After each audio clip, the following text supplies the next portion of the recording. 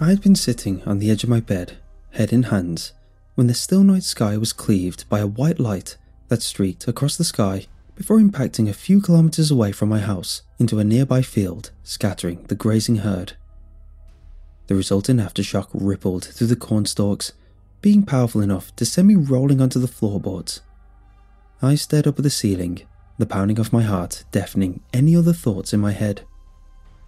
After rediscovering my feet, I wasted no time in going outside to investigate, the piling eviction notices on the welcome mat crinkling beneath my feet as I rushed out the front door. Excitement and fear pounded through me with each huffing step I took. Most meteors burned up in Earth's atmosphere, let alone in rural Iowa where nothing ever happened was unprecedented. I followed the scorched trail of Earth where it had skidded along, stumbling over flaming blades of grass beneath my feet. I skidded to a halt, finding myself on the precipice of a smoking crater about 6 foot in diameter. A few cows crowded curiously around it, the fire flickering in their vacant black eyes like burning coals. The forces of gravity pushed down on my back, with my outstretched arms being the only thing keeping me from plunging in. There, at the very centre, lay the shooting star. It wasn't at all what I expected. It was an obsidian black orb, the size of a basketball, with a smooth, almost polished exterior which I saw my own darkened reflection blink back at me from. There wasn't even the slightest scratch from its rapid descent through space and crash landing. It gleamed up at me like an exposed pearl pried from the ridged maw of a shell. Looking down at it, I realised the insanity of my current situation. What was I doing? I glanced down at the glowing screen of my phone, which I'd used to guide myself through the pitch black, wondering who to call. The police, fire crews, the military, the news. Images of green army trucks and khaki-clad soldiers and scientists filing out to probe every inch of my home made my throat constrict. Still, the value of this thing couldn't be underestimated. Any undamaged meteorite had to be at least $1 million, enough for me to keep my home and buy 2 new ones. I picked up a splintered shard of fence and gave it a cautious jab, trying to roll it closer to where I was standing, which elicited a metallic clink. A jagged crack appeared vertically up the sphere face of the object, and it snapped in two. My heart shriveled in my chest, my hopes vanishing before my very eyes.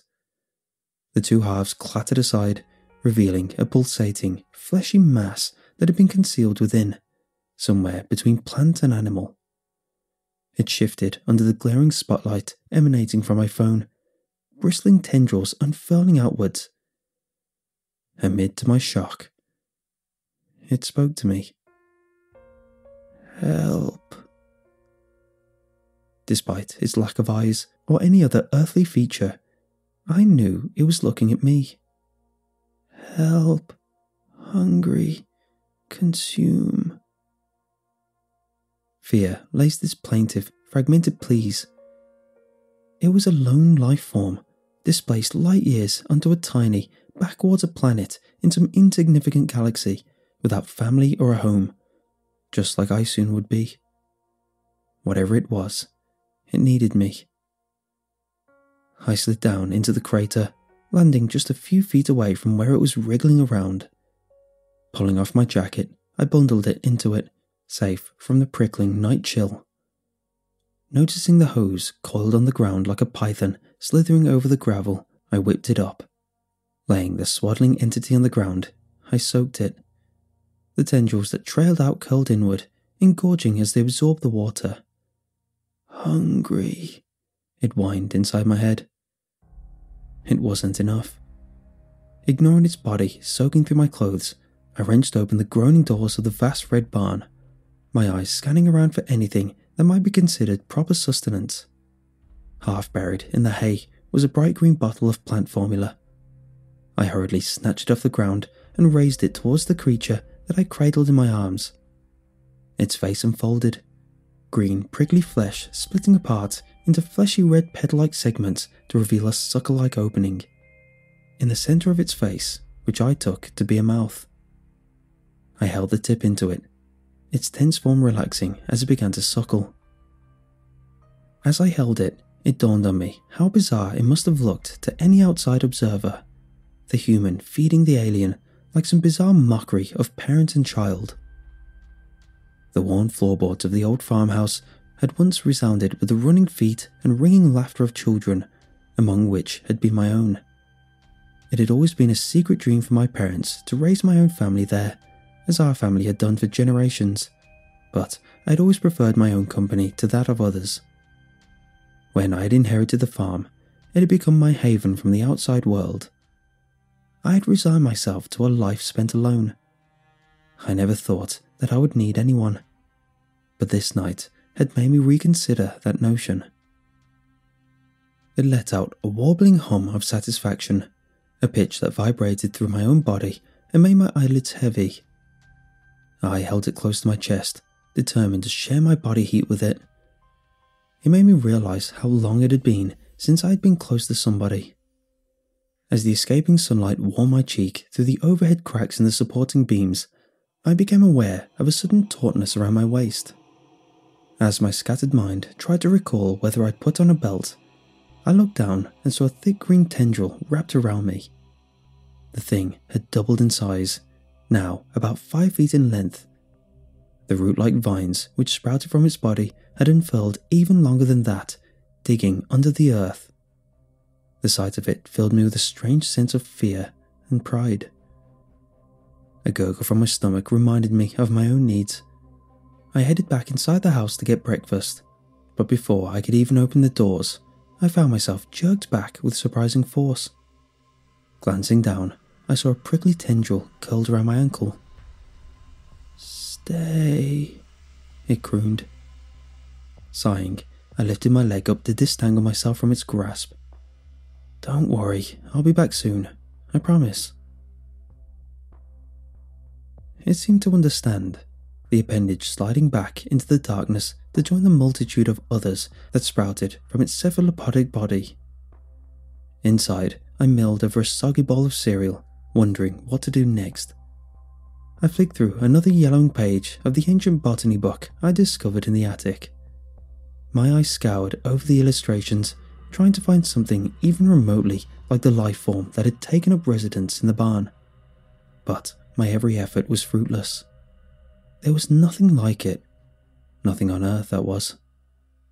Still, I picked up enough to know that it was siphoning off the energies of the earth, like all plants did. But it had no place in our ecosystem. It was an invader, a parasite. But it was ignorant of the morality our civilization operated by. A starving man couldn't be blamed for stealing food to support his family. My kind were no better, raising the world under the pretense of industry and progress. The frigid milk droplets soaking through the front pocket of my shirt jolted me back to reality, gazing down at the spoonful that I'd been holding for the past 5 minutes.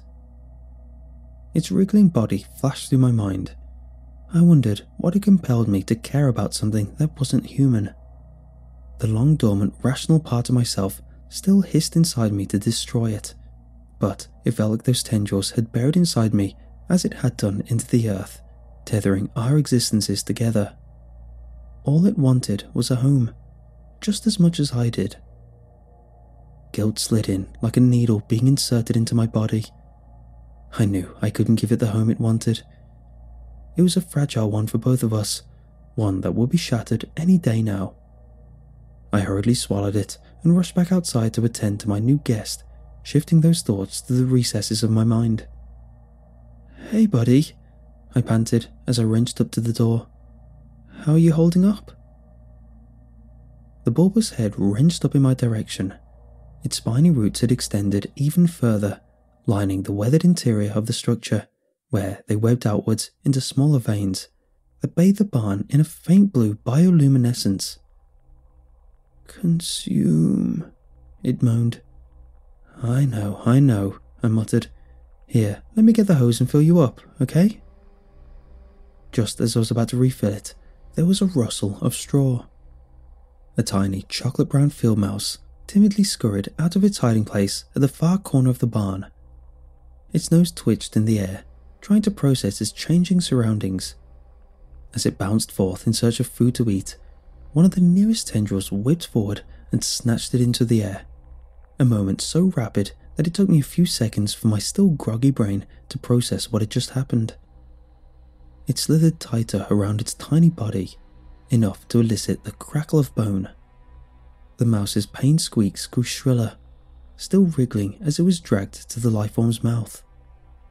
The visceral red opening was slick with a pearlescent fluid which soaked through the wood, as if salivating in anticipation. The mouse plunged, shrieking, into the abyss. The sizzle of its skin filled the air, along with a nostril-curling odour of burnt fur as it was slowly digested alive. The screams of the rodent reached an unnatural pitch, which forced me to clap my hands over my ears in a futile attempt to block it out. Once the cacophony subsided, the creature's head dropped.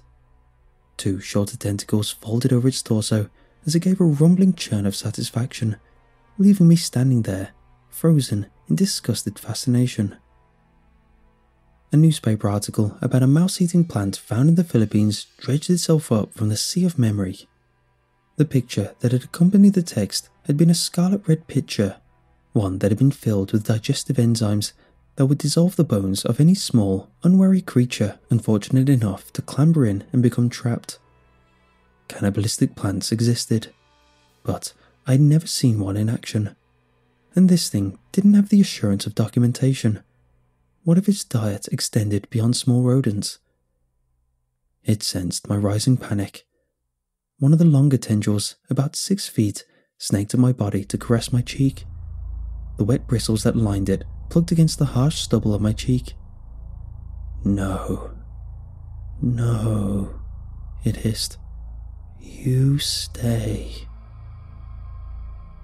Anything resembling fear drained from my body. The simple act of affection made my knees buckle. I couldn't remember the last time anyone had touched me like that. I grasped at it, determined to keep it close. We needed each other. That was our eggshell existence for the next few days. Feeding it, talking and relishing in each other's company. Its growth continued unhindered, spread outward like some rapidly expanding starfish. I knew that it was becoming too big to hide and that others were unlikely to be as accommodating as I had been. They wouldn't understand. They never did. The thought of prying, ignorant eyes falling on my only joy in life made me burn with rage and dread. I wished that the rest of the world would vanish, leaving us to live out the rest of our lives in our isolated paradise. Then came the inevitable knock on the door. The smile fell from my face when I heard it. I had started towards the house, with the life form whining in protest as I retreated. I pursed a finger to my lips and shushed it, afraid the noises would draw someone near. He was already huffing on the doorstep once I opened the door. A paunchy, middle-aged man in an immaculately tailored white suit, a black bolero half buried under his jowls.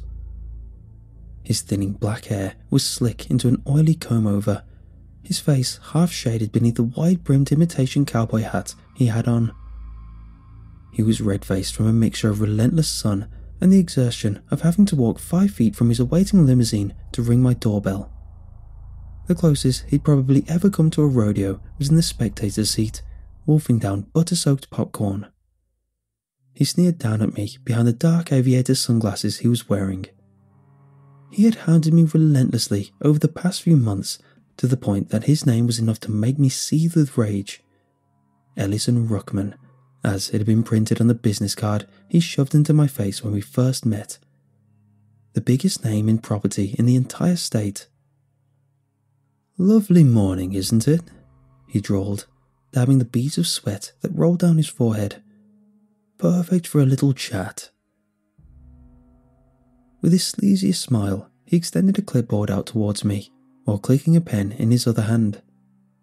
"This is my final offer, Mr. Parker. It's a tidy little sum. I think even you'll have to agree with that. Enough to buy you a nice little condo somewhere in the sun, instead of sweltering out in the middle of goddamn nowhere." He roared with a laugh at his own joke, barely shaking as he wiped a dismissive finger down the pane of the adjacent window. It was in this moment I seriously considered slamming the door on his foot, but managed to restrain myself. Like I've said before, Mr. Ruckman, this house isn't for sale. No amount of money in the world will ever take it off my hands, I stated.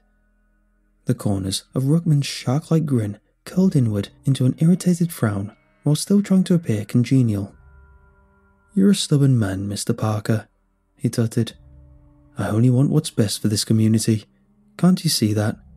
Why do you insist on making things so difficult for yourself? Just sign right here, and all of your troubles will be gone. The other farming families in the area had already given in to his offers and had long since sold their properties and moved far away. This land had been toiled over by almost 5 generations of my family. There was no way I would let him raze over all our progress so that he could build a shopping mall. He'd already harassed my poor parents into an early grave. Time had only given me more to protect. I couldn't let him destroy whatever was inside the barn. Deep down, I knew Ruckman had already won. When you were a man of his wealth, you could buy the world 6 times over. It was only a short matter of time before the bulldozers would roll up to my property. He seemed to realize this too, his mouth pressed up in a smug satisfaction. A low rumble nearly knocked us both off our feet. The pen he'd been gripping in his sausage-like fingers bounced from his grasp and rolled out underneath the porch. Ruckman dazedly staggered upwards, squinting around. His shade slid down his squat, potato-like nose, revealing eyes with wide terror as he stared behind the house. What the hell? The wooden walls of the barn groaned as they buckled outwards under the rapidly expanding life form within. After straining for a few more minutes, they finally surrendered to the deep cracks. They exploded, showering us with wooden shrapnel. A 6-foot splinter landed just 2 feet away from Ruckman, almost skewering his skull. He cowered into a quacking squat, like a cockroach recoiling within its exoskeleton. The pulsating mass swelled to its zenith, then split open into 4 vast, fleshy red petals that draped over the jagged sides of the ruined structure, casting a shadow that enveloped us both in the surrounding 200 acres. The developer, his white suit saturated in sweat, tried to make a run for it, only for a tendril 20 feet long to wrap around his thick waist and pull him screaming into the sky, where he was dropped into its massive maw. Familiar screams and hissing filled the air, which was broken by the shrieking of tires as his terrified chauffeur sped off down the dirt track, kicking up rapidly dissipating clods of dirt in his wake.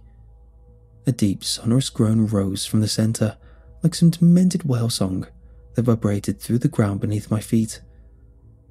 A dark fog burst upward from its centre, spreading through the atmosphere until no trace of blue sky was visible anymore.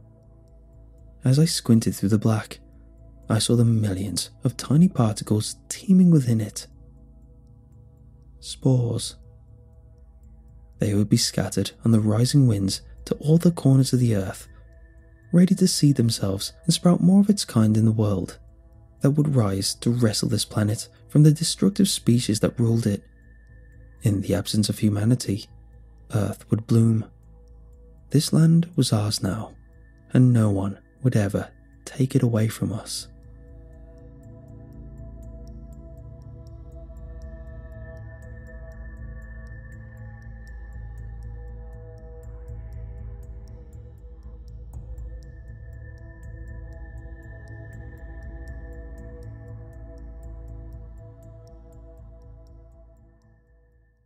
Have you been wanting to lose weight and get healthy? Now's the perfect time to start Nutrisystem. Enjoy your favorite foods made healthier, delivered free to your door. Right now, you can get Uniquely Yours Ultimate, our most complete foolproof plan at an amazing price. Order today and save 50%, plus get an extra $40 off. Go to Nutrisystem.com/save and discover what millions of people already know. Nutrisystem works. Limitations apply. See website for full offer details. You've worked so hard for all the things you have. The salary, the status, the success. And with that image, there's a drink. One to unwind, one to loosen up, one to take the edge off. But how do you know when a drink is more than just a drink? We get it. We can help. Karen's Grandview program has been helping accomplished people just like you regain their lives. Talk to us. Visit caron.org/Grandview.